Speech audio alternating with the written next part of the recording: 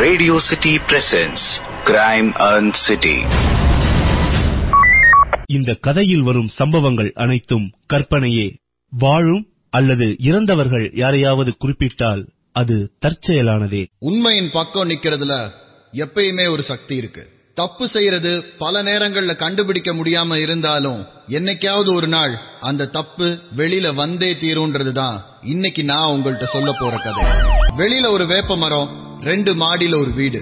எப்பயும் அந்த வீட்டை சுத்தி அந்த கிராமத்துல இருக்கிற எல்லாரும் இருப்பாங்க. கிராமம்னா மண் ரோடு வச்சு மினி பஸ் மட்டுமே வந்துட்டு போற ஒரு ஊருன்னு இல்ல, ஒரு பெரிய சிட்டில இருந்து ஒரு 15 கிலோமீட்டர் தொலைவில் இருக்கிற ஒரு ஊரு.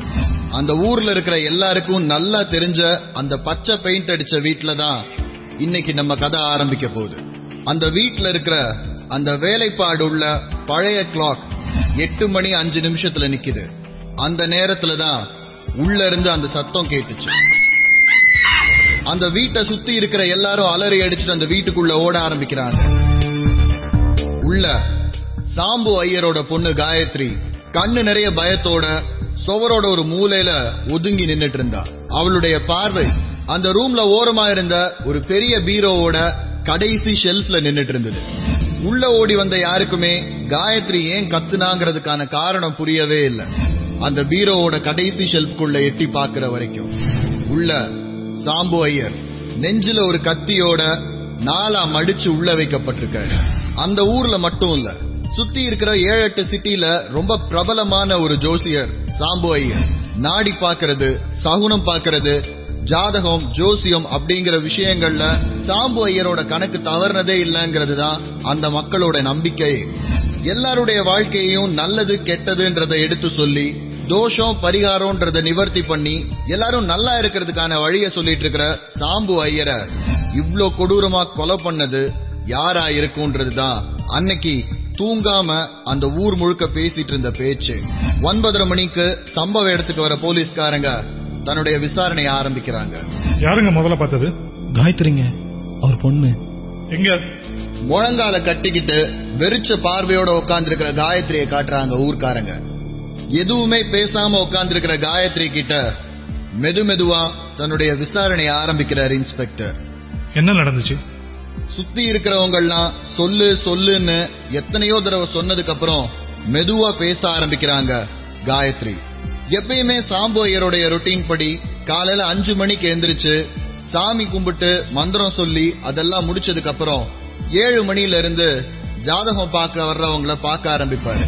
10 மணிக்கு அவங்க எல்லாரும் போனதுக்கு அப்புறம் கொஞ்ச நேரம் ரெஸ்ட் எடுக்கிறவரு மறுபடியும் சாயங்காலம் 6 மணில இருந்து 8 மணி வரைக்கும் அவரை பார்க்க வர்றவங்களை சந்திக்கிறதுங்கிறது வழக்கம். 8 மணில இருந்து 8:30 மணிக்குள்ள பார்க்க வரவங்க எல்லாரையும் பார்த்து அனுப்புனதுக்கு அப்புறம் சாப்பிட்டுட்டு 9:30 மணிக்கு தூங்கிடுறது தான் அவருடைய ஒரு நாளுடைய ரொட்டீன். வீட்டுக்கு வெளியில யாருமே இல்லன்னதுக்கு அப்புறமும் 8 மணிக்கு அப்பா உள்ள வரலங்கிறதுனால என்ன பண்ணிட்டு இருக்கிறாருன்றதுக்காக பார்க்க உள்ள போயிருக்காங்க காயத்ரி. வழக்கமா அவர் ஜாதகம் பாக்குற ரூமுக்குள்ள போகும்போது எங்கேயுமே அவரை காணோங்கிறதுனால யார்கிட்டையும் சொல்லாம அப்பா வெளியில போக மாட்டாரேங்கிற சந்தேகத்துலதான் அவருடைய செல் நம்பருக்கு போன் பண்ணிருக்கிறாங்க. ஆனா அவங்க எதிர்பார்க்காத விஷயம், அந்த செல்போன் பீரோக்குள்ள இருந்து அடிக்க ஆரம்பிச்சது. பீரோவை திறந்து பார்க்கும் போதுதான் காயத்ரிக்கு உண்மையிலேயே அவங்க அப்பாக்கு என்ன நடந்திருக்குன்றது தெரிய வந்தது. நைட்டு முழுக்க போலீஸ் சுத்தி இருக்கிறவங்கள்ட்ட எவ்வளவுதான் விசாரிச்சாலும் பெருசா எந்த க்ளூவும் கிடைக்கல. உங்க அப்பாவை பார்க்க வரவங்க லிஸ்ட் யாராவது எடுப்பாங்களா? சங்கர் அண்ணா தான் யூசுவலா அப்பாவை யார் யார் பார்க்க வராங்கன்னு லிஸ்ட் எழுதுவாரு.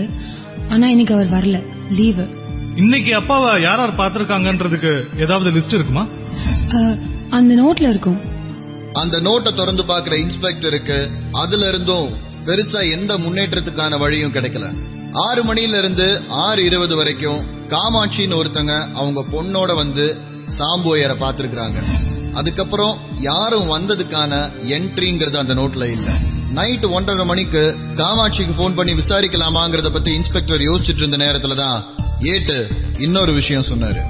சார், அவரை யாராவது பார்க்கணும்னா இந்த நம்பருக்கு போன் பண்ணி அப்பாயின்மெண்ட் வாங்கணுமா சார்? இந்த போனுக்கு காலையில இருந்து வந்த எல்லா இன்கமிங் காலையும் செக் பண்ணலாம் சார். செக் பண்ணா நமக்கு ஏதாவது க்ளூ கிடைக்கும்ல சார்? காலையில இருந்து அந்த நம்பருக்கு வந்த எல்லா இன்கமிங் கால்ஸையும் செக் பண்ண ஆரம்பிக்கிறாரு ஏட்டையா. பொழுது விடிஞ்சிருச்சு. அட்டாப்சிக்கு பாடி அனுப்பி இருக்கிறாங்க, இன்னும் ரிசல்ட் வந்து சேரல. கவலையா ஊர்க்காரங்க எல்லாம் அந்த வீட்டை சுத்தி நின்னுட்டு இருந்த நேரத்துலதான் அந்த கொரியர்காரர் உள்ள வந்தாரு. காயத்ரின்றவங்களுக்கு ஒரு கொரியர் வந்திருக்கு. கொரியரை கையெழுத்து போட்டு காயத்ரி வாங்கி படிக்க ஆரம்பிக்கிறாங்க. அந்த லெட்டர்ல இருந்தது மரண வாக்குமூலம். கிரைம் டைரி கேட்டுருக்கீங்க. காயத்ரிக்கு வந்திருந்த கொரியரை வாங்கி காயத்ரி படிக்க ஆரம்பிக்கிறாங்க.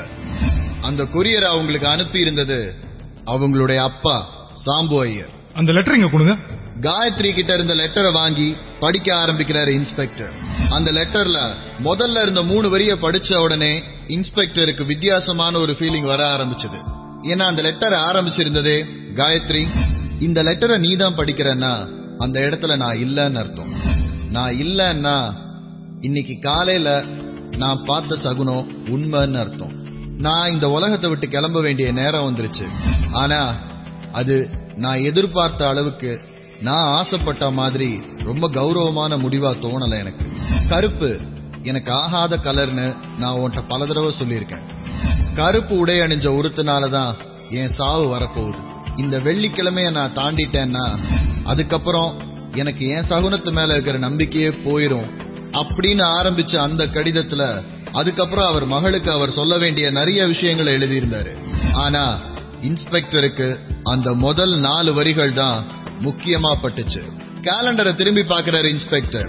விசாரணை நடந்துட்டு இருக்கிறது ஒரு சனிக்கிழமையில. சாம்போயர் கொல்லப்பட்டது வெள்ளிக்கிழமை சாயங்காலம். தான் இறக்க போறது சாம்போயருக்கு முன்னாடியே தெரிஞ்சிருக்குன்ற விஷயம் இன்ஸ்பெக்டருக்கு ரொம்ப ஆச்சரியமா இருந்தது. ஜோசியம், ஜாதகம் இந்த மாதிரி விஷயங்கள் எல்லாம் நம்பாத இன்ஸ்பெக்டருக்கு இது ஒரு வித ஏமாற்று வேலையா கூட தெரிஞ்சது.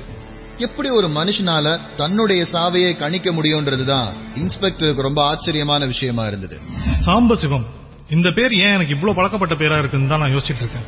சார், இவர் உங்களுக்கு ஞாபகம் இல்லையா? 3 வருஷத்துக்கு முன்னாடி சோழிங்கநல்லூர்ல ஒரு பொண்ணு காணாம போன கேஸ்ல ஒரு ஐயர் ஒருத்தர் போலீஸ்க்கு டிப்ஸ் கொடுத்தாருல, அவர் தான் சார் இவரு. அந்த பொண்ணு ஒரு பாழடைஞ்ச பங்களால இவ்வளவு கிலோமீட்டர் தூரத்துல இருப்பான்னு சொன்னாரு, அவரா? சார் அப்படிலாம் இல்ல.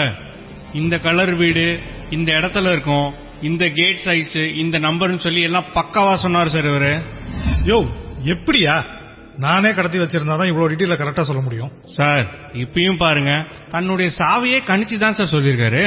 2013 ஒரு பொண்ணை காணோன்னு போலீஸ் டிபார்ட்மெண்ட் எந்த க்ளூவும் இல்லாம இருந்த நேரத்துல இந்த ஐயர் கொடுத்த க்ளூவால தான் அந்த பொண்ணை உயிரோட மீட்க முடிஞ்சது. ஒரு பாழடைஞ்ச பங்களால அடைச்சு வைக்கப்பட்டிருந்த இந்த பொண்ணை போலீஸ் மீட்டதுக்கு அப்புறம் இவரை ஒரு லோக்கல் ஹீரோ மாதிரி எல்லா நியூஸ் பேப்பரும் கொண்டாடினது இன்ஸ்பெக்டருக்கு ஞாபகம் வந்தது. ஊர்க்காரங்க எல்லாரும் பெருமையா பேசுற ஒரு ஜோசியர், எங்கெங்கயோ இருந்து இவரை நம்பி ஜோசியம் பார்க்க வர்ற மக்கள். அப்படி இருக்கும்போது இவரை கொலை பண்ண வேண்டிய அவசியம் யாருக்கு வந்திருக்கும்ன்றதுதான் இன்ஸ்பெக்டருக்கு விடை தெரியாத கேள்வியா இருக்குது. விடை தெரியாத அந்த கேள்விக்கு பதில் கண்டுபிடிக்கணும்னா சாம்போயரை கடைசியா உயிரோட பார்த்த அந்த காமாட்சிங்கிறவங்கள முதல்ல பார்க்கணும்னு விசாரிக்க ஆரம்பிக்கிறாரு இன்ஸ்பெக்டர். அப்பாயின்மெண்ட் நோட்ல இருந்த போன் நம்பருக்கு கால் பண்ணிட்டு காமாட்சியை நேர்ல போய் பாக்குறாரு. என்ன விஷயமா ஐயரை பார்க்க போனீங்க நீங்க? இவளோட கல்யாண விஷயமா? கல்யாண விஷயம் தான் பேச போறேன்னு காமாட்சி அம்மா சொன்னாலும் பின்னாடி இருந்து பேச ஆரம்பிக்கிற அவங்க பொண்ணு வேற ஏதோ ஒரு விஷயம் இருக்குன்றத சொல்ல ட்ரை பண்றா. சொல்லுங்க.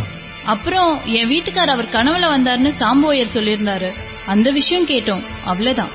காமாட்சி அம்மா சொன்ன பதில் கன்வின்சிங்கா இருந்ததுனாலும் அவங்க பொண்ணு ஏதோ சொல்ல ட்ரை பண்றாங்கிறது இன்ஸ்பெக்டருக்கு நல்லாவே புரிஞ்சுது. ஆனா காமாட்சி அம்மாவை தாண்டி அவ எதுவும் சொல்ல மாட்டாங்கிறதும் இன்ஸ்பெக்டருக்கு புரிஞ்சுது. என்ன பண்றதுங்கிற யோசனையோட இன்ஸ்பெக்டர் வெளியில வரும்போதுதான் கான்ஸ்டபிள் கிட்ட இருந்து போன் வந்தது. சார், மதியானம் 3 மணிக்கு அவர் டாக்ஸி புக் பண்ணிட்டு வெளியே போயிருக்காரு. போயிட்டு வந்தவர் ரொம்ப டிஸ்டர்ப்டா இருந்திருக்காரு. திருப்பி சாயங்காலம் எங்கேயோ போகணும்னு சொல்லிருக்காரு போல, ஆனா எங்கேயும் வெளியே போல. அதுக்கு முன்னாடியே இது நடந்துருச்சு சார். மதியானம் அவர் எங்க போனாருன்னு சொல்லிட்டு யாருக்குமே ஒன்னும் தெரியல சார். சிட்டி லைஃபோட கரைச்சல் எதுவுமே இருக்க கூடாதுன்னு தான் தனியா ஊரை விட்டு ஒதுங்கி இருந்திருக்கிறாரு சாம்பு ஐயர். அப்படி இருக்கும்போது டாக்ஸி புக் பண்ணி மதியானம் அவர் எங்க போயிருப்பாருன்றது இன்ஸ்பெக்டருக்கு தெரியல. ஒருவேளை இந்த கொலைக்கான காரணம் அந்த கால் டாக்ஸில இருக்குமான்றதை யோசிக்க ஆரம்பிச்சாரு இன்ஸ்பெக்டர். எந்த டாக்ஸில போனாரு, எங்க போனாரு, இந்த டீடைல்ஸ் எல்லாம் கேட்டுட்டு எனக்கு உடனே கால் பண்ணுங்க. அந்த போன் கால் இன்ஸ்பெக்டர் பேசி முடிக்கும் போது காமாட்சி அம்மா திரும்ப லைன்ல வந்தாங்க. சார், நாங்க வெளியில வரும்போது அவரை பாக்குறதுக்காக ஒருத்தர் கருப்பு கலர் ட்ரெஸ் போட்டு ஒருத்தர் நின்னுட்டு இருந்தாரு சார். ஏன் எனக்கு ஞாபகம் இருக்குன்னா, அவர் உள்ள போனதும் அவரும் ஐயரும் சத்தமா சண்டை போட ஆரம்பிச்சாங்க. வெளியில வரும்போது ஒரு கருப்பு கலர் டிரெஸ் போட்ட மனுஷன் வெயிட் பண்ணிட்டு இருந்தான்னா, சாம்போயர் கணிச்ச மாதிரியே தான் அவருடைய மரணம் இருந்திருக்குமோன்னு இன்ஸ்பெக்டருக்கே சந்தேகம் வர ஆரம்பிச்சது. கருப்பு கலர் டிரெஸ்ஸோட வந்தது யாரு, எதுக்காக அவர் ஐயரோட சண்டை போட்டுட்டு இருந்தாருன்றது இன்ஸ்பெக்டர் தெரிஞ்சுக்க வேண்டிய முதல் விஷயமாகுது. வந்தது யாரா இருந்தாலும் ஐயர் மேல கோபமா இருந்திருக்கிறாங்கன்றது இன்ஸ்பெக்டருக்கு தெளிவா புரியுது. யோ, யாரு வந்திருக்கான்றதுக்கு அப்பாயின்மெண்ட் நோட்ல என்ட்ரி இல்ல, எப்படி கண்டுபிடிக்கிறது? சார், சின்ன ஊர் சார். வர்றவங்க ஏதாவது வண்டியில வந்திருந்தாங்கன்னா, வெளியூர்காரங்களா இருந்தாங்கன்னா கண்டிப்பா யாராவது பாத்துருப்பாங்க சார். அப்ப ஐயர் வீட்டை சுத்தி இருக்கிறவங்க கிட்ட விசாரிக்க ஆரம்பிக்கலாம். ஏட்டையாவை விசாரிக்க சொல்லிட்டு சாம்போயரோட வீடு இருந்த ஏரியாவுக்கு வந்து சேர்றாரு இன்ஸ்பெக்டர். இன்ஸ்பெக்டர் அங்க வந்து சேர்ந்த போது அவருக்கு அங்க இன்னொரு விஷயம் காத்துக்கிட்டு இருந்தது. சார், இந்த 3 வருஷத்துக்கு முன்னாடி இந்த சோழிநல்லூர் கேஸ் சொன்னல, அந்த கேஸ்ல அரெஸ்ட் ஆனவன் முந்தா நேத்து தான் ரிலீஸ் ஆயிருக்கான் சார், வியாழக்கிழமை. யார் இந்த ஐயர் சொன்னதுனால ஜெயிலுக்கு போனானே அவனா? ஆமா சார். ஒருவேளை அது தெரிஞ்சதுனாலதான் வெள்ளிக்கிழமை மத்தியானத்துல இருந்து ஐயர் டிஸ்டர்ப்டா இருந்திருப்பாரோன்னு இன்ஸ்பெக்டர் யோசிக்க ஆரம்பிக்கிறாரு. அல்லது கருப்பு டிரெஸ் போட்டுட்டு அன்னைக்கு ஐயரை பார்க்க வந்தவன் இவனாதான் இருப்பானோங்கிறதும் இன்ஸ்பெக்டருக்கு சந்தேகமாச்சு. ரிலீஸ் ஆனவன் இப்ப எங்க இருக்கான், என்ன பண்ணிட்டு இருக்கான், இந்த தகவல்லாம் கொஞ்சம் விசாரிச்சு சொல்லுங்க. சார், அவன் பேரு முத்துசாமி. ரிலீஸ் ஆனோடனே நேரா முதல்ல அவங்க அக்கா வீட்டுக்கு தான் போயிருக்கான். இதுல முக்கியமான விஷயம் என்னன்னா, அவங்க அக்கா வீடு வந்து சாம்போயர் இருக்கிற ஊருக்கு பக்கத்து ஊர் சார். வெள்ளிக்கிழமை மதியானம் வரைக்கும் அவங்க அக்கா வீட்டுல தான் இருந்திருக்கான். அதுக்கப்புறம் பாயில காணும் சார். முத்துசாமி ஐயரால ஜெயிலுக்கு போய் 3 வருஷம் கழிச்சு திரும்ப வந்திருக்கிறவன். ரொம்ப பிளான்டான ஒரு பெர்ஃபெக்ட் கிரைம் பண்ணி இருக்கிற ஆளு. கால் டாக்ஸி டிரைவரா இருந்தவன் அங்க ஐடில வேலை பார்க்கிற ஒரு பொண்ணை காதலிச்சு, அந்த பொண்ணு தன்னை காதலிக்கலன்னு சொன்ன ஒரே காரணத்துக்காக அவளை கடத்திட்டு வந்து மிரட்டி கல்யாணம் பண்ணிக்கணும்னு நினைச்சவன். அந்த நேரத்துல சாம்போயர் மட்டும் உள்ள போகாம இருந்திருந்தாருன்னா போலீஸ் அந்த பொண்ணை கண்டுபிடிச்சிருந்திருக்கவே முடியாது. அவனுடைய திட்டம் தோல்வி அடைஞ்சு அவன் ஜெயிலுக்கு போறதுக்கான ஒரே காரணம் சாம்போயர். கொலை பண்றதுக்கு இந்த மோட்டிவ் சரியானதா இருக்கும்னு இன்ஸ்பெக்டருக்கு தோணுச்சு. ஊரை சுத்தி தேடுங்க, அவனுக்கு பழக்கமானவங்க எல்லார்கிட்டயும் விசாரிங்க. இன்னும் 24 ஹவர்ஸ்ல அவன் எங்க இருக்கான்றது எனக்கு தெரிஞ்சாகும். முத்துசாமியை காணோன்னு தேடிட்டு இருந்த அதே நேரத்துல இன்ஸ்பெக்டருக்கு இன்னொரு முக்கியமான க்ளூவும் கிடைச்சது. சார், TN08 BY7744 இதான் அந்த காரோட நம்பர். ஆர்டிஓக்கு போன் பண்ணி ஓனர் டீடைல்ஸ் எல்லாம் விசாரிச்சிட்டேன். அமர்நாத் சந்திரசேகர் ஒரு பிசினஸ் மேன் சார், அவர் தான் அந்த கார் ஓனர். அமர்நாத் சந்திரசேகர் ரீசெண்டா நியூஸ் பேப்பர்ல வந்திருக்கானோ? ஆமா சார், கொஞ்ச நாளைக்கு முன்னாடி வீடு கட்டி தரேன் காசு வாங்கிட்டு அப்ஸ்டாண்டா நானு அவன் தான் சார். சாமசிவத்தோட பொண்ணுகிட்ட பேசி அவங்களுக்கு இந்த அமர்நாத் தெரியுமான்னு விசாரிச்சு பாருங்க. கேட்டேன் சார், அமர்நாத் ஐயர்கிட்ட கேட்டுதான் எல்லா விஷயத்தையும் ஆரம்பிப்பாரான். இந்த பிசினஸ் அப்படிதான் சார். லாஸ் எவ்வளவுன்னு சொன்ன? நியூஸ் பேப்பர்ல வந்தது 13 கோடி சார். ஒரிஜினல் எப்படி 20-25 கோடிக்கு மேல போயிருங்க சார். 20 கோடி கொலை பண்றதுக்கு வலுவான ரீசன் தாயா. அவன் எங்க இருக்கான், என்ன ஏதுன்ற எல்லா டீடைலையும் கொஞ்சம் கேதர் பண்ணுங்க. ஆல்ரெடி ஒரு வாரமா அவனை நம்ம எல்லாரும் தேடிட்டு தான் சார் இருக்கோம். சீட்டிங் கேஸ்ல இருக்கிற ஆளை இன்னும் பிடிக்க முடியல சார். சீட்டிங் கேஸ்ல போலீசால தேடப்பட்டு வரும் ஒரு குற்றவாளி அவசரமா அந்த வெள்ளிக்கிழமை சாயங்காலம் சாம்போயரை பாக்குறதுக்கு ஏன் வந்தான்றது முதல் கேள்வி. ஒருவேளை சாம்போயர் சொன்னனாலதான் இந்த பிசினஸ் ஆரம்பிச்சு அதனால வந்த லாஸ்ன்றனால இதுக்கு அவர்தான் முழு பொறுப்புன்னு அவர்கிட்ட சண்டை போட வந்து அந்த சண்டை கைகலப்பாயி கொலையில முடிஞ்சிருச்சோன்றது இன்ஸ்பெக்டரோட அடுத்த கேள்வி. அமர்நாத் சந்திரசேகரை பத்தி டீடைல இன்ஸ்பெக்டர் கேதர் பண்ற நேரத்துல ஜெயில இருந்து ரிலீஸ் ஆயிருந்த முத்துசாமியை பத்தின முக்கியமான தகவலோட கான்ஸ்டபிள் உள்ள வந்தார். சாம்பசிவம்ங்கிற ஜோசியரை சந்திச்சு அவர் சொன்னதுனால ஒரு பிசினஸ் ஆரம்பிச்சு 20 கோடிக்கு மேல நஷ்டப்பட்ட ஒரு தொழிலதிபர். சாம்பசிவம் கொடுத்த க்ளூனால மட்டுமே போலீஸ் கிட்ட சிக்கி 3 வருஷம் ஜெயிலுக்கு போய் வெளியில வந்திருக்கிற முத்துசாமி. இந்த 2 பேர்ல யாரோ ஒருத்தர் தான் சாம்புவயரை கொலை பண்ணிருக்கணும்ன்றது இன்ஸ்பெக்டரோட கணக்கு. 2 பேரையும் பத்தி விசாரணைய இன்ஸ்பெக்டர் முடுக்கி விட்டு நேரத்துலதான் முத்துசாமியை பத்தின ஒரு முக்கியமான இன்ஃபர்மேஷன் கான்ஸ்டபிள் கொண்டு வந்தாரு. சார், இந்த முத்துசாமி எங்க இருக்கான்னு தெரிஞ்சிச்சு சார். எங்கயா சார்? அந்த லோக்கல் போலீஸ் ஸ்டேஷன்ல ஒரு 75 கேஸ் போட்டு அவன் உட்கார வச்சிருக்காங்க. இப்ப நான் அங்கதான் போயிட்டு இருக்கேன் சார். போயிட்டே இரு, நானும் வந்துடுறேன். இன்ஸ்பெக்டரும் கான்ஸ்டபிளும் அந்த போலீஸ் ஸ்டேஷனுக்கு உள்ள போய் சேர்ற நேரத்துல முத்துசாமி பெஞ்சில காலை கட்டிக்கிட்டு உக்காண்டு இருக்கான்.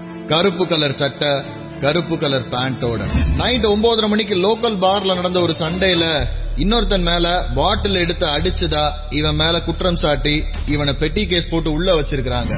ஏற்கனவே ஒரு தடவை ஜெயிலுக்கு போயிட்டு திரும்ப வந்தவங்கிறதுனால அவனை அவ்வளவு ஈஸியா வெளியில விடாம போலீஸ் விசாரணையில தோண்டிட்டு இருந்த போதுதான் சாம்பு ஐயரோட கொலை கேஸ்ல அவனுடைய பேர் வெளியில வந்திருக்கு.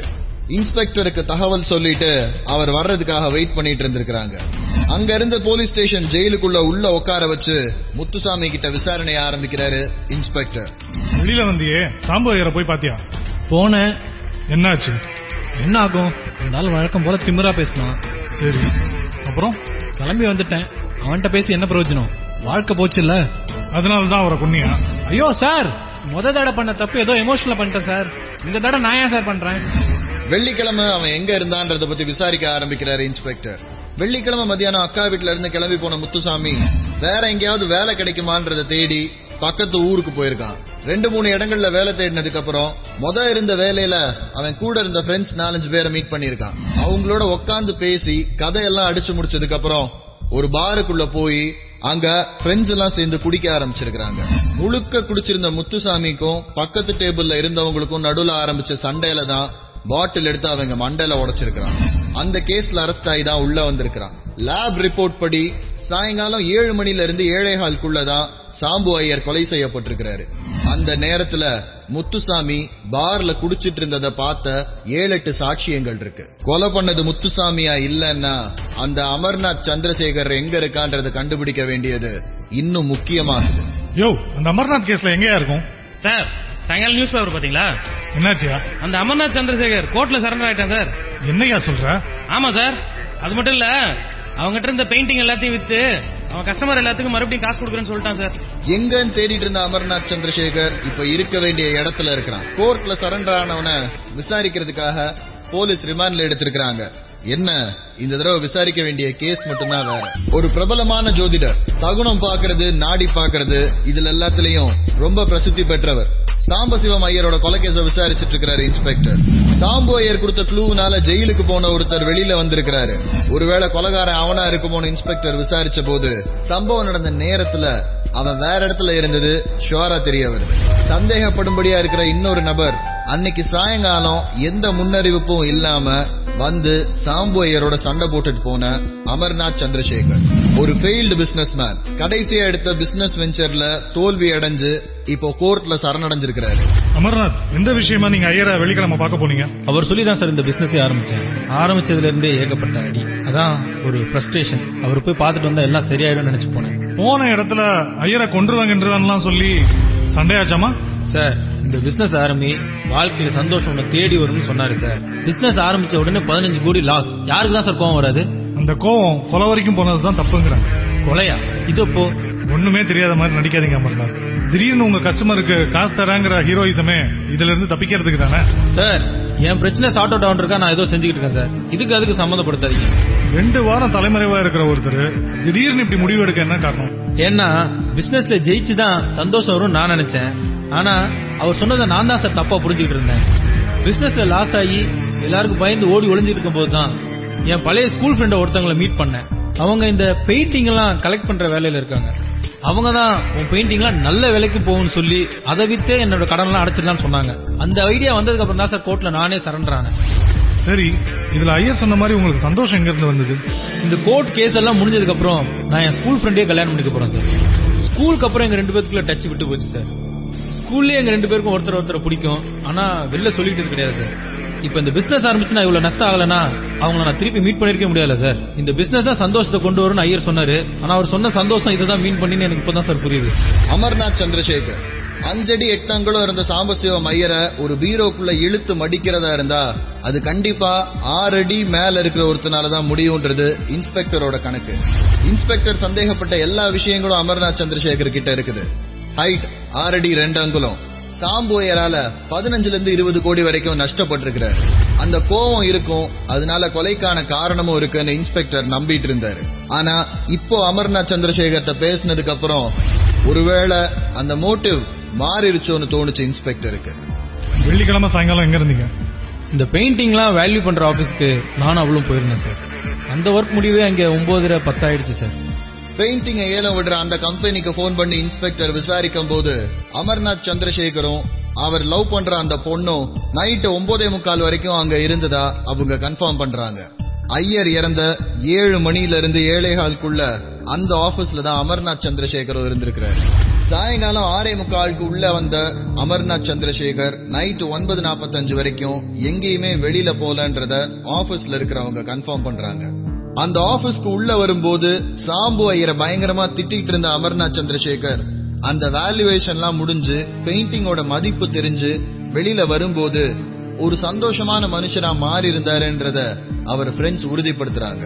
சாம்பு ஐயரை கொலை பண்ணது அமர்நாத் சந்திரசேகரும் இல்லன்னா கொலை பண்ண ஆள் யாரா இருக்கும்ன்றதுதான் இன்ஸ்பெக்டரோட கேள்வி. சார், மதியானம் ஐயர் வெளியே போனார் இல்லையா, அந்த கால் டாக்ஸி டீடைல்ஸ் கண்டுபிடிச்சாச்சு சார். சாம்பசிவம் ஐயர் போயிட்டு வந்தவரு அதுக்கப்புறம் ரொம்ப ஒரு குழப்பமான மனநிலைமையிலே இருந்திருக்கிறாருன்னு சாம்பு சிவம் ஐயரோட பொண்ணு காயத்ரி சொல்றாங்க. எங்க வெளியில போனாருன்றதுக்கான எந்த க்ளூவும் இது வரைக்கும் இல்ல, இப்ப கான்ஸ்டபிள் போன் பண்ற வரைக்கும். சார், மதியம் 3 மணிக்கு கால் டாக்ஸி எடுத்துட்டு நாவலூர் வரைக்கும் போயிருக்காரு. ஆனா அந்த கால் டாக்ஸி டிரைவருக்கும் அவர் எந்த வீட்டுக்கு போனாருன்னு சொல்லிட்டு எந்த ஐடியாவும் இல்ல சார். மெயின் ரோட்ல இறங்கி ஒரு சந்துக்குள்ள நடந்து போக ஆரம்பிச்சிருக்காரு. அதோட டிரைவர் திரும்ப வந்துட்டாங்க. எந்த சந்துன்னு பாருங்க, இந்த சந்து ஃபுல்லா ஐயரோட போட்டோவை காட்டி விசாரிக்காரு. தேவையில்ல சார், அந்த ரோட்ல எல்லாமே அபார்ட்மெண்ட், அதான் செக்யூரிட்டி நோட்ல எல்லாம் செக் பண்ணிட்டு இருக்கேன் சார். நாவலூர்ல இருக்கிற அந்த ரோடுக்கு இன்ஸ்பெக்டரோட ஜீப் வந்து சேருது. யோ, ஏதாவது இம்ப்ரூவ்மெண்ட்? சார், இந்த அபார்ட்மெண்ட் தான் சார். S6ன்ற வீட்டுக்கு போயிருக்காரு. அந்த வீட்டுல யார் இருக்கா தெரியல சார், இப்பதான் விசாரிக்க போறேன். கீழ இருக்கிற போர்டுல S6ல மிஸ்டர் ரவீந்திரன் பேர் எழுதி இருக்கு. படியேறி போற நேரத்துக்குள்ள காயத்ரிக்கு போன் பண்றாரு இன்ஸ்பெக்டர். ரவீந்திரன்கிறவரை அவங்க அப்பாவுக்கு தெரியுமான்னு கேக்குறாரு. அவங்க அப்பாவுடைய அப்பாயின்மெண்ட் நோட்டை முன்னாடியும் பின்னாடியும் புரட்டி பார்த்துட்டு ரவீந்திரன்கிற பேர்ல எந்த என்ட்ரியும் இல்லன்னு சொல்றாங்க காயத்ரி. ஆனா வெள்ளிக்கிழமை சாயங்காலம் 7:30 மணிக்கு என்னாருங்கிற ஆளை மீட் பண்ணணும்னு அவங்க அப்பாவுடைய டைரியில இருக்கிறதா சொல்றாங்க. ஆர் ஃபார் ரவீந்திரனா இருக்குமோன்னு யோசிக்க ஆரம்பிக்கிறாரு இன்ஸ்பெக்டர். அப்ப முன்னாடி இருக்கிற அந்த எண் யாரா இருக்கும்? அந்த கேள்விக்கான பதில் கதவை திறந்த உடனே இன்ஸ்பெக்டருக்கு கிடைச்சது. இங்க மிஸ்டர் ரவீந்திரன் யாரு? என் ஹஸ்பண்ட் தான். உங்க பேரு? நித்யா ரவீந்திரன். பதில் சொன்ன அவங்களுக்கு 39 இருந்து 40 வயசுக்குள்ள இருக்கும். அவங்க முகத்தை பாக்குற இன்ஸ்பெக்டருக்கு பளிச்சுன்னு கண்ணுல பட்ட விஷயம் இடது கண்ணுக்கு கீழே இருந்த அந்த சின்ன வெட்டுக்காயம். எங்கேயோ வேகமா இடிச்ச மாதிரி அங்க ரத்தம் கட்டி கண்ணை சுத்தி கருப்பா இருந்தது. சாம்பு ஐயரோட நோட்ல இருந்த அந்த N6ங்கிற என்ட்ரிக்கான காரணம் இன்ஸ்பெக்டருக்கு ஒருவேளை நித்யா ரவீந்திரனா தான் இருக்குமோன்னு தோணுச்சு. மிஸ்டர் சாம்பசிவத்தை தெரியுமா உங்களுக்கு? அந்த கேள்வியை இன்ஸ்பெக்டர் கேட்ட உடனே நித்யாவுடைய கண்ணுல ஒரு பயம் வந்தது. மிரண்டு போன பார்வையோட நித்யா நின்னுட்டு இருந்த அதே நேரத்துல கதவை திறந்துட்டு 6 அடி உயரத்துல பயமுறுத்துற தோற்றத்தோட ஒருத்தர் உள்ள வந்தாரு. யார் சார் நீங்க? ஆள் இல்லாத நேரத்துல வீட்டு வந்து உட்கார்ந்துருக்கீங்க. ரவீந்திரனா? ஆமா. சாம்பசிவம் ஐயரை தெரியுமா? தெரியும். அதுக்கு உங்களுக்கும் அவருக்கும் ஏதாவது பிரச்சனையா? இல்லையே. அப்புறம் உங்க வைஃபை பாக்குறதுக்கு அவர் ஏன் வந்திருக்காரு? அவரு வேற யாரோ நினைச்சு என் வைஃப்ட்ட பேச வந்தாரு. நாங்க இல்லன்னு தெளிவா சொல்லி அனுப்பிச்சிட்டோமே. சரி, ஒரு சின்ன விசாரணை. எப்ப கூப்பிட்டாலும் ஸ்டேஷனுக்கு வர மாதிரி இருக்கும். வெளியூருக்கு எங்கேயும் போயிடாது. படியில இறங்கி வர நேரத்துல அந்த அபார்ட்மெண்ட்ல இருக்கிற மத்த எல்லார்கிட்டையும் இந்த ரவீந்திரனை பத்தி விசாரிக்கிறாரு இன்ஸ்பெக்டர். எல்லாரும் சொல்ற விஷயம் குடிகாரன், மொரட, பல நேரங்கள்ல ஒய்ஃபுக்கும் அவருக்கும் சண்டை வரும்போது ஒய்ஃபை அடிக்கிறதுக்கு தயங்காத ஒரு ஆளுன்னு. செக்யூரிட்டி நோட்ல சாம்பசிவ ஐயர் போட்டிருக்கிற என்ட்ரி அவர் இங்கதான் வந்திருக்கிறாருன்றத ப்ரூவ் பண்ணுது. 3:45 உள்ள வந்திருக்கிற சாம்பசிவம் ஐயர் 4:25 தான் வெளியில போயிருக்கிறாரு. கிட்டத்தட்ட 40 நிமிஷம். வேற யாருக்கோ பதிலா நித்யாவை பார்க்க வந்திருந்தா 40 நிமிஷம் அவர் என்ன பண்ணிட்டு இருந்தாருன்ற ஒரு கேள்வி ஒண்ணு இன்ஸ்பெக்டர் மனசுல இருக்கு. அபார்ட்மெண்டோட சிசிடிவி ஃபுட்டேஜ் செக் பண்ணியா? ஐயர் வந்தபோது இந்த ரவீந்திரன் உள்ள இருந்தானா இல்லையான்றது எனக்கு தெரியணும். செக்யூரிட்டி கேமரால இருக்கிற ஃபுட்டேஜ் செக் பண்ண ஆரம்பிக்கிறாரு கான்ஸ்டபிள். 3:45க்கு சாம்பசிவம் ஐயர் உள்ள நடந்து வராரு. 3:55க்கு வேகமா ஒரு கார் உள்ள வருது. காருக்குள்ள ரவீந்திரன் இருக்காரு. 4:25க்கு அபார்ட்மெண்ட்ல இருந்து மெதுவா அந்த வீட்டை திரும்பி திரும்பி பார்த்துட்டு நடந்து போக ஆரம்பிக்கிறாரு சாம்பசிவம் ஐயர். 4:45க்கு மறுபடியும் ரவீந்திரனோட கார் அபார்ட்மெண்ட்டை விட்டு வெளியே போயிருக்குது. அப்போ சாம்பசிவம் ஐயர் வீட்டுக்கு வரப்போறாருங்கிறத ஏற்கனவே ரவீந்திரன் கிட்டையும் சொல்லியிருக்கிறாரு. ஆபீஸ்ல இருந்து அவசரமா கிளம்பி வந்துட்டு சாம்பசிவம் ஐயரை மீட் பண்ணதுக்கு அப்புறம் திரும்ப போயிருக்கிறாரு ரவீந்திரன். ஆனா போலீஸ் விசாரணையில அந்த மாதிரி எதுவுமே தெரியாதுன்னு ஏன் பொய் சொல்றாருன்றதுதான் இன்ஸ்பெக்டருக்கு புரியாத விஷயம். கொலை பண்றதுக்கான மோட்டிவ் இருந்த ஆளுங்கன்னு இவ்வளவு நேரம் அவர் ஃப்ரீஸ் பண்ணி வச்சிருந்த எல்லாருமே இந்த கொலை நடந்த நேரத்துல வேறொரு இடத்துல இருந்திருக்கிறாங்க. இப்போ இன்ஸ்பெக்டரோட லிஸ்ட்ல சஸ்பெக்ட்னு யாருமே இல்ல. ஆனா சந்தேகப்படும்படியா செயல்படுற ஒரு நபர் இருக்காரு, ரவீந்திரன். ரவீந்திரனை பத்தின முழு விவரங்களையும் விசாரிக்க சொல்றாரு இன்ஸ்பெக்டர். கான்ஸ்டபிள் அந்த விசாரணையை முடிச்சிட்டு வரும்போது இன்ஸ்பெக்டருக்கு ஆச்சரியமான இன்னொரு விஷயம் காத்துக்கிட்டு இருந்தது. சார், இந்த ரவீந்திரன் இருக்காரு இல்லையா, அவர் எங்க வேலை பாக்குறான்னு விசாரிச்சேன். அவர் வேலை பாக்குற இடத்துல ஒரு விசித்திரமான விஷயம் இருக்கு சார். ஐயரை பார்க்க வந்தாங்க இல்லையா காமாட்சி அம்மா, அவங்க ஹஸ்பண்டோட கம்பெனில தான் இவர் மேனேஜரா இருக்காரு சார். அங்க இருந்த செக்யூரிட்டி கிட்ட விசாரிக்கும் போது இந்த நித்யாவுக்கும் அந்த காமாட்சியோட புருஷனுக்கும் ஏதோ அப்படி இப்படி இருக்குன்றதா சொல்றாங்க சார். ஆனா எதுவும் உறுதியா சொல்லல, பட் ஏதோ விசாரிக்கலாம் தோணுது சார். அந்த காமாட்சி அம்மாவோட ஹஸ்பண்ட் என்ன புரியா? நான் இல்ல சார், யாராலையும் பிடிக்க முடியாது. அவர் இறந்து போய் 3 மாசம் ஆச்சு சார். யோ இது அந்த ஆள் எப்படி செத்தாரு? சாப்பிட்டுட்டு இருக்கும்போது திடீர்னு மூக்கு வாயிலெல்லாம் ரத்தம் வந்து செத்துட்டாரு சார். கேஸ் ஏதாவது ஃபைல் பண்ணிருக்காங்களா? வேற ஏதாவது ரிப்போர்ட் இருக்கா அதுல? அதான் செக் பண்ணிட்டு இருக்கேன் சார். வாங்கிட்டோன்னே நேரம் ஸ்டேஷன் வந்தோம். காமாட்சி அம்மாவுடைய கணவரான ராஜசேகரன் இறந்து போன ஃபைல் எல்லாம் எடுத்துட்டு ஸ்டேஷனுக்கு வந்து சேர்றாரு கான்ஸ்டபிள். ராஜசேகரன் வயசு 57. இறப்புக்கான காரணம் சாப்பாட்டுல பாய்சன் இருந்திருக்கு. ஒரே நாள்ல இல்ல, ஸ்லோ பாய்சன் கொஞ்சம் கொஞ்சமா அவர் உடம்புல சேர்க்கப்பட்டிருக்கு. குறைஞ்சது 3 மாச ப்ராசஸ். போஸ்ட்மார்ட்டம் ரிப்போர்ட் படி அவர் இறந்தது உடம்புல இருக்கிற ரத்த குழாய்கள்ல அழுத்தம் ஏற்பட்டு அந்த அழுத்தம் காரணமா இறந்து போயிருக்கிறாரு. ஆனா அது சம்பந்தமா எந்த விசாரணையும் நடக்காம போனதுக்கு காரணம் ராஜசேகரனுடைய கம்பெனியே ஒரு கெமிக்கல் கம்பெனி. ரவீந்திரன் பொண்டாட்டிய ராஜசேகரன் கூட பார்த்ததா செக்யூரிட்டி வரைக்கும் தெரிஞ்சிருக்குன்னா அது ரவீந்திரன் காதுக்கு போயிருக்காதா? கண்டிப்பா போயிருக்கும் சார். அவன் மேனேஜரு. மொரடா அடிக்கிறத பத்தி யோசிக்காதவன் ரவீந்திரன். தெரிஞ்ச உடனே என்ன பண்ணிருப்பான்? வைஃபை போட்டு அடிச்சிருப்பான் சார். அதுக்கப்புறம் பாஸ போட்டு அடிச்சிருப்பானோ? அடிச்சிருந்தா இத்தனை நாள் அவனால மேனேஜராவே இருக்க முடியாது, வேலையை விட்டு தூக்கிருப்பாரு. அப்போ அந்த ஆள கொலை பண்ண கேஸ்ல ரவீந்திரன் மேல உங்களுக்கு ஏதாவது டவுட் இருக்கா சார்? ஏதாவது இல்ல, எல்லா டவுட்டும் அவன் மேலதான். கெமிக்கல் ஃபேக்டரியில மேனேஜரா இருக்கிற ரவீந்திரன் ஸ்லோ பாய்சன் பண்றதுக்கான ஒரு கெமிக்கலை முதலாளியோட சாப்பாட்டுல சேர்க்கறதுங்கிறது ஒரு மேனேஜருக்கு பெரிய வேலை இல்ல. முதலாளி இல்லாத நேரத்துல அவருடைய சாப்பாட்டுல ஒண்ணு மிக்ஸ் பண்றது ரொம்ப ஈஸி. அதுக்கான மோட்டிவும் ரவீந்திரனுக்கு இருக்கு. ஆனா ராஜசேகரனை கொலை பண்ணதோட ரவீந்திரனோட மோட்டிவ் முடிஞ்சு போச்சு. சாம்பசிவ ஐயருக்கும் ரவீந்திரனுக்கும் எந்த தொடர்புமே கிடையாது. அப்படி இருக்கும்போது எதுக்காக சாம்பசிவம் ஐயர் நித்யாவை பார்க்க வரணும்? எதுக்காக ரவீந்திரன் சாம்பசிவம் ஐயரை தெரியாதுன்ற பொய்ய சொல்லணும்?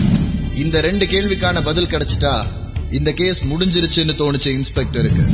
யோ, அந்த காமாட்சி அம்மா எதுக்கா அன்னைக்கு அந்த ஐயரை பார்க்க வந்தேன்னு சொன்னாங்க? அவங்க பொண்ணு கல்யாண விஷயமா சார்? இல்லையே, அதுக்கப்புறம் வேற என்னமோ சொன்னாங்களே. ஒரு நிமிஷம் சார், அவங்க ஹஸ்பண்ட் சாம்பசிவம் ஐயரோட கனவுல வந்ததா சொல்றாங்க சார். ஒருவேளை நம்ம ஐயரை பத்தி எல்லாரும் சொல்றது உண்மையா இருந்ததுன்னா ஐயரோட கனவுல வந்த ராஜசேகரன் ஏதாவது சொல்லிருப்பாரோ? இருக்கலாம் சார். ஒருவேளை என்ன கொலை பண்ணது ரவீந்திரன் தான் சொல்லி அதை விசாரிக்கிறதுக்கு ஐயர் கிளம்பி போயிருப்பாரோ?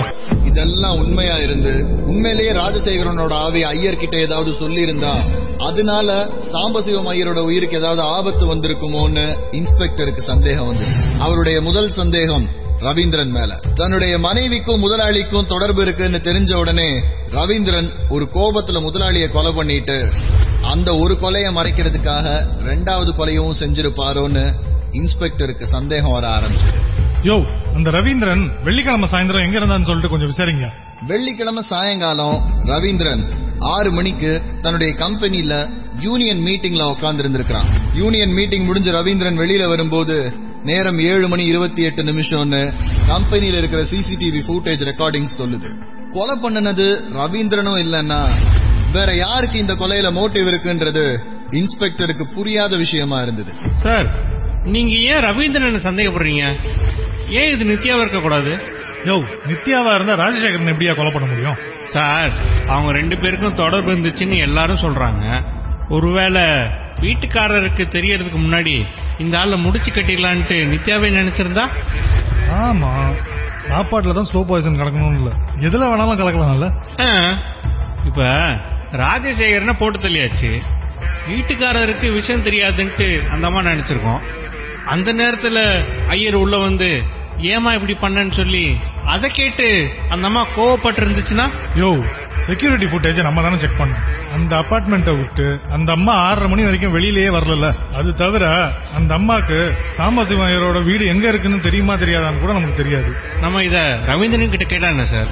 சாம்பசிவம் ஐயர் வீட்டுல இருந்து கிளம்பி வெளியில போன 10வது நிமிஷம் ரவீந்திரனுடைய கார் அபார்ட்மெண்ட்டை விட்டு வேகமா வெளியில வந்திருக்கு. கார்ல ரவீந்திரன் இருக்கிறத எல்லாருமே பாத்திருந்தாங்க. ஆனா அந்த கார்ல நித்யா இருந்தாங்களான்னு யாருமே செக் பண்ணல. ஒருவேளை ரவீந்திரனோட கார்லயே நித்யா வெளியில போயிருந்தா, பாதி வெளியில எங்கேயாவது இறங்கி அதுக்கப்புறம் சாம்பசிவம் ஐயரை ஃபாலோ பண்ணிட்டு அவர் வீட்டுக்கு நித்யா போயிருந்தா, இந்த மாதிரி ஏகப்பட்ட கேள்விகள் இன்ஸ்பெக்டர் மனசுக்குள்ள. இந்த கேள்விகளோட தான் ரவீந்திரன் கிட்ட விசாரணை ஆரம்பிச்சாரு இன்ஸ்பெக்டர். மிஸ்டர் ரவீந்திரன், உங்க முதலாளி எப்படி? நல்ல மனுஷன் சார். அவ்வளவு நல்ல மனுஷனா தெரியலையே விசாரணையில. சார், மனுஷனா எல்லாருக்கும் வீக்னஸ் இருக்குதான் செய்யும். அதுக்கு என்ன பண்ண? அவ்வளவு ஈஸியாவா இதை எடுத்துட்டீங்க? எதை சார் கேக்குறீங்க? உங்க மனைவி நித்யாக்கும் உங்க முதலாளிக்கும் ஏதோ இருந்ததா எல்லாரும் பேசிக்கிறாங்க சார். ஊர் 1000 பேசும் சார். அப்ப உங்களுக்கு அது தெரிஞ்சதுக்கு அப்புறம் கோபம் வரல? வந்தது சார். வராம எப்படி இருக்கும்? என்ன பண்ணீங்க? ஃபுல்லா குடிச்சிட்டு ஒரு நாள் முதலாளி கிட்ட பேச போயிட்டேன். என்னைக்கு? அது இருக்கும் சார், ஒரு 4-4.5 மாசம் இருக்கும். என்ன சொன்னாரு? என்னால எந்த பிரச்சனையும் வாழ்க்கையில வராதுன்னு சொன்னாரு சார். நீங்களும் அதை நம்பிட்டீங்க? ஆமா சார், நம்பிதான் ஆகணும். ஏன்னா நானும் என் வீட்டை மாத்திட்டேன். அவரும் மதிய நேரத்துல ஆபீஸ்ல இருந்து வெளில போறது நின்னுடுச்சு. முதலாளி மேல உங்களுக்கு அவ்வளவு மரியாதையான்னு? சார், காமர்ஸ் படிச்சுட்டு வேலை இல்லாம இருந்த என்ன வேலையும் கொடுத்து மேனேஜர் ஆக்கி அழகு பார்த்தவர் சார் அவரு. சாம்பசிவம் ஐயர் என்னதான் பேச வந்தாரு? உண்மையை மட்டும் சொல்லுங்க. முடிஞ்சு போன கேஸ்லாம் கிளறினாரு சார். தேவையில்லாத என்ட்ரி.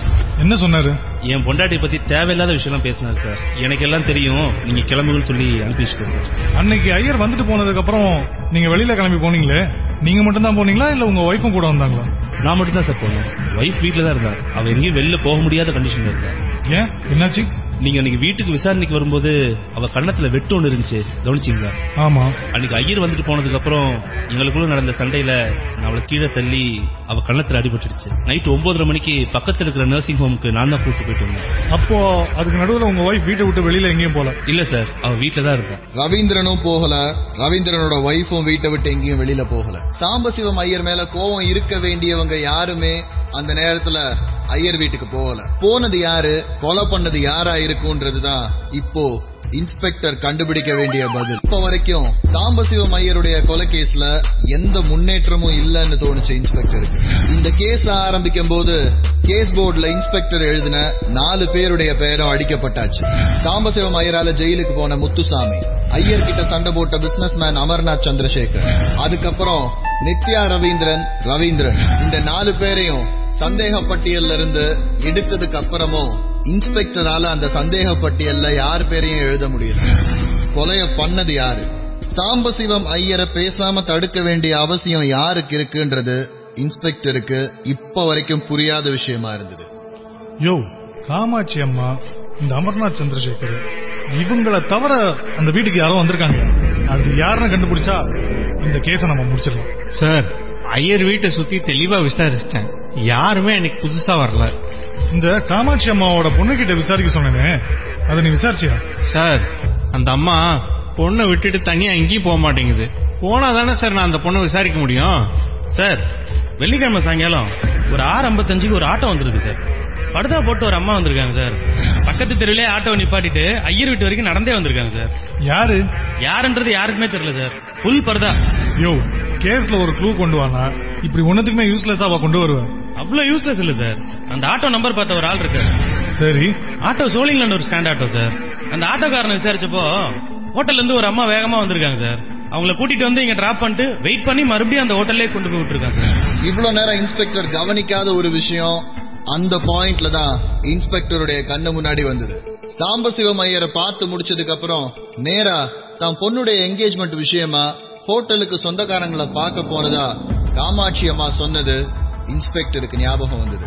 ஹோட்டல்ல இருந்து அவசரமா வெளியில வந்த அந்த பொண்ணுடைய முகத்தை ஆட்டோக்காரரும் பார்க்கல, ஊர்க்காரங்க யாருமே பார்க்கல. ஆனா விசாரணையில காமாட்சி அம்மாவுடைய பொண்ணு திவ்யா கிட்ட கேட்கும் போது அவங்க அம்மா காமாட்சி 6:50க்கு ஆர்டர் பண்ணி வச்சிருந்த அந்த கோல்டு ரிங்க வாங்கறதுக்காக அவசரமா ஹோட்டலை விட்டு வெளியில போனதா சொல்றாங்க. வெளியில போன காமாட்சி அம்மா அரை மணி நேரத்துல திரும்ப வந்திருந்திருக்கிறாங்க 7:20க்கு. ஐயர் கொலை செய்யப்பட்ட 7லிருந்து 7:15 வரைக்கும் எந்த இடத்துலயுமே இல்லாம காணாம போன ஒரே ஒரு ஆள் காமாட்சி அம்மா. காமாட்சி அம்மாவுடைய credit card details, phone details எல்லாத்தையும் இன்ஸ்பெக்டர் செக் பண்ணும்போது இன்ஸ்பெக்டருக்கு இன்னொரு ஸ்ட்ரைக்கிங்கான விஷயம் தோணுது. எந்த கோல்ட் ரிங்க அவசரமா வாங்குறதுக்காக காமாட்சி அம்மா ஹோட்டல்ல இருந்து கிளம்பி போனதா எல்லார்கிட்டையும் சொல்லிட்டு போனாங்களோ அந்த கோல்ட் ரிங்க அன்னைக்கு காலையில 11:22 கிரெடிட் கார்டை ஸ்வைப் பண்ணி வாங்கி கார்ல வச்சிருந்திருக்காங்க. முறைப்படி காமாட்சி அம்மாவை விசாரணையில எடுத்து விசாரிக்க ஆரம்பிக்கும் போது ஒரு குற்றமா ஒத்துக்க ஆரம்பிக்கிறாங்க. கணவருக்கும் நித்யாவுக்கும் தொடர்பு இருக்குன்னு எல்லாரும் பேசிக்க ஆரம்பிச்ச உடனே அத பத்தி கணவர் கிட்ட சண்டை போடுற காமாட்சி அம்மாவை அப்படித்தான் அப்படின்னு கோவமா அடக்கிட்டு போயிடுறாரு கணவர் ராஜசேகரன். என்ன பண்றதுன்னு தெரியாம கோவத்துல இருக்கிறவங்க தன்னுடைய கணவருக்கு கொஞ்சம் கொஞ்சமா ஸ்லோ பாய்சன் கொடுத்து கொல்ல ஆரம்பிக்கிறாங்க. அவர் இறந்து போனதுக்கு அப்புறம் எல்லா ப்ராப்பர்ட்டியும் தன்னுடைய பொண்ணு பேருக்கு தான் வந்து சேருங்கிறது அவங்களுக்கு நல்லாவே தெரியும். இதோட எல்லாம் முடிஞ்சதுன்னு அவங்க நிம்மதியா இருக்கிற நேரத்துலதான் சாம்பசிவ ஐயரோட கனவுல வந்திருக்கிறாரு இவங்க கணவர் ராஜசேகரன். என் மனைவியே என்ன கொலை பண்ணிட்டா, என் மனைவிதான் என்ன கொலை பண்ணதுங்கிற உண்மைய அவர் ஐயர் கிட்ட சொல்ல, அன்னைக்கு தான் பொண்ணு கல்யாண விஷயமா ஐயர் கிட்ட காமாட்சி அம்மா பேசும்போது நித்யாவை பத்தி ஐயர் கேள்வி கேட்க ஆரம்பிச்ச உடனேயே காமாட்சி அம்மாக்கு அடுத்து என்ன பண்ணணுங்கிறது தெரிய வந்துருச்சு. கருப்பு கலர் டிரெஸ் போட்ட ஒருத்தர் தான் என்ன கொலை பண்ணுவாருன்னு ஐயர் எழுதியிருந்த லெட்டரால இத்தனை நாள் அது ஒரு ஆணாதான் இருக்கணும்னு நினைச்சிட்டு இருந்த இன்ஸ்பெக்டருக்கு காமாட்சி அம்மா அன்னைக்கு போட்டிருந்த பர்தா கருப்பு கலருங்கிறது அப்பதான் மைண்ட்ல உரைக்க ஆரம்பிச்சது. ஒரு கொலை பண்ணி எல்லாத்தையும் சுமூகமாக்கிடலாம் நினைச்சிட்டு இருந்த காமாட்சி அம்மாவுக்கு இன்னொரு கொலை பெரிய விஷயமா தெரியல. ஆனா உண்மை எவ்வளவு அடியாளத்துல தோண்டி புதைச்சு வச்சிருந்தாலும் திரும்ப வெளியில வந்தே தீருங்கிறத காமாட்சி அம்மா மறந்துட்டாங்க. Radio City presents Crime and City.